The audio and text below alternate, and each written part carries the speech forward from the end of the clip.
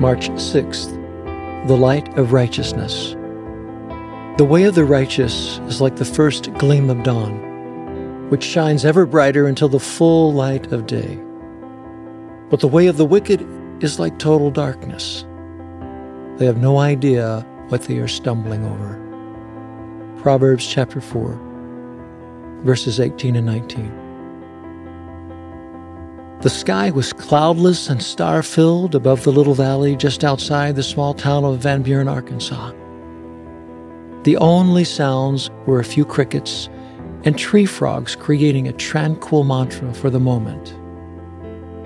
First light slowly unveiled the silhouette of the oak, cedar, and sweet gum trees hosted by the hilltop to the east of the valley, and prelude to a beautiful sunrise.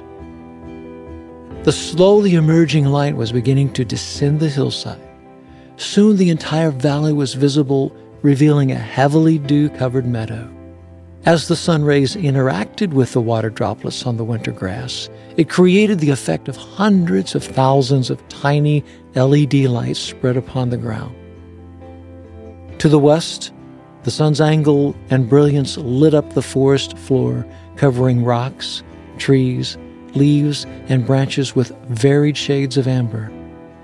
The cricket and frog sounds had now yielded to the chirps and melodies of several songbirds, the blend of which created a perfect ambiance for a spectacular morning to commune with the Creator of life.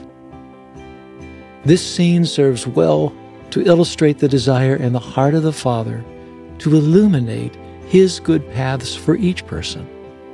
The beauty of His will is before all and waits to be revealed by His light. Some discover this light, as it is Christ who illuminates the unfolding adventure of the Father's will for all who would seek Him. Others sadly do not, as they doubt or resist the light of the world, missing what He has prepared for them as it remains hidden by the darkness. The wise embrace, submit, and follow the will of the Lord, making their way as bright as the clearest of days. The will of God is perfect in every way for every individual.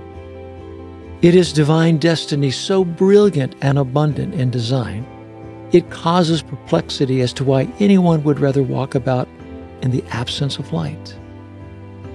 The Christ life is the intended heart of the Father for all. It is His architecture for us to know and experience the way, the truth, and the life. My heart, Lord, is to honor You in rightly identifying and walking the path You have designed for me to follow. Illuminate the unfolding steps which best serve You and Your will. Amen.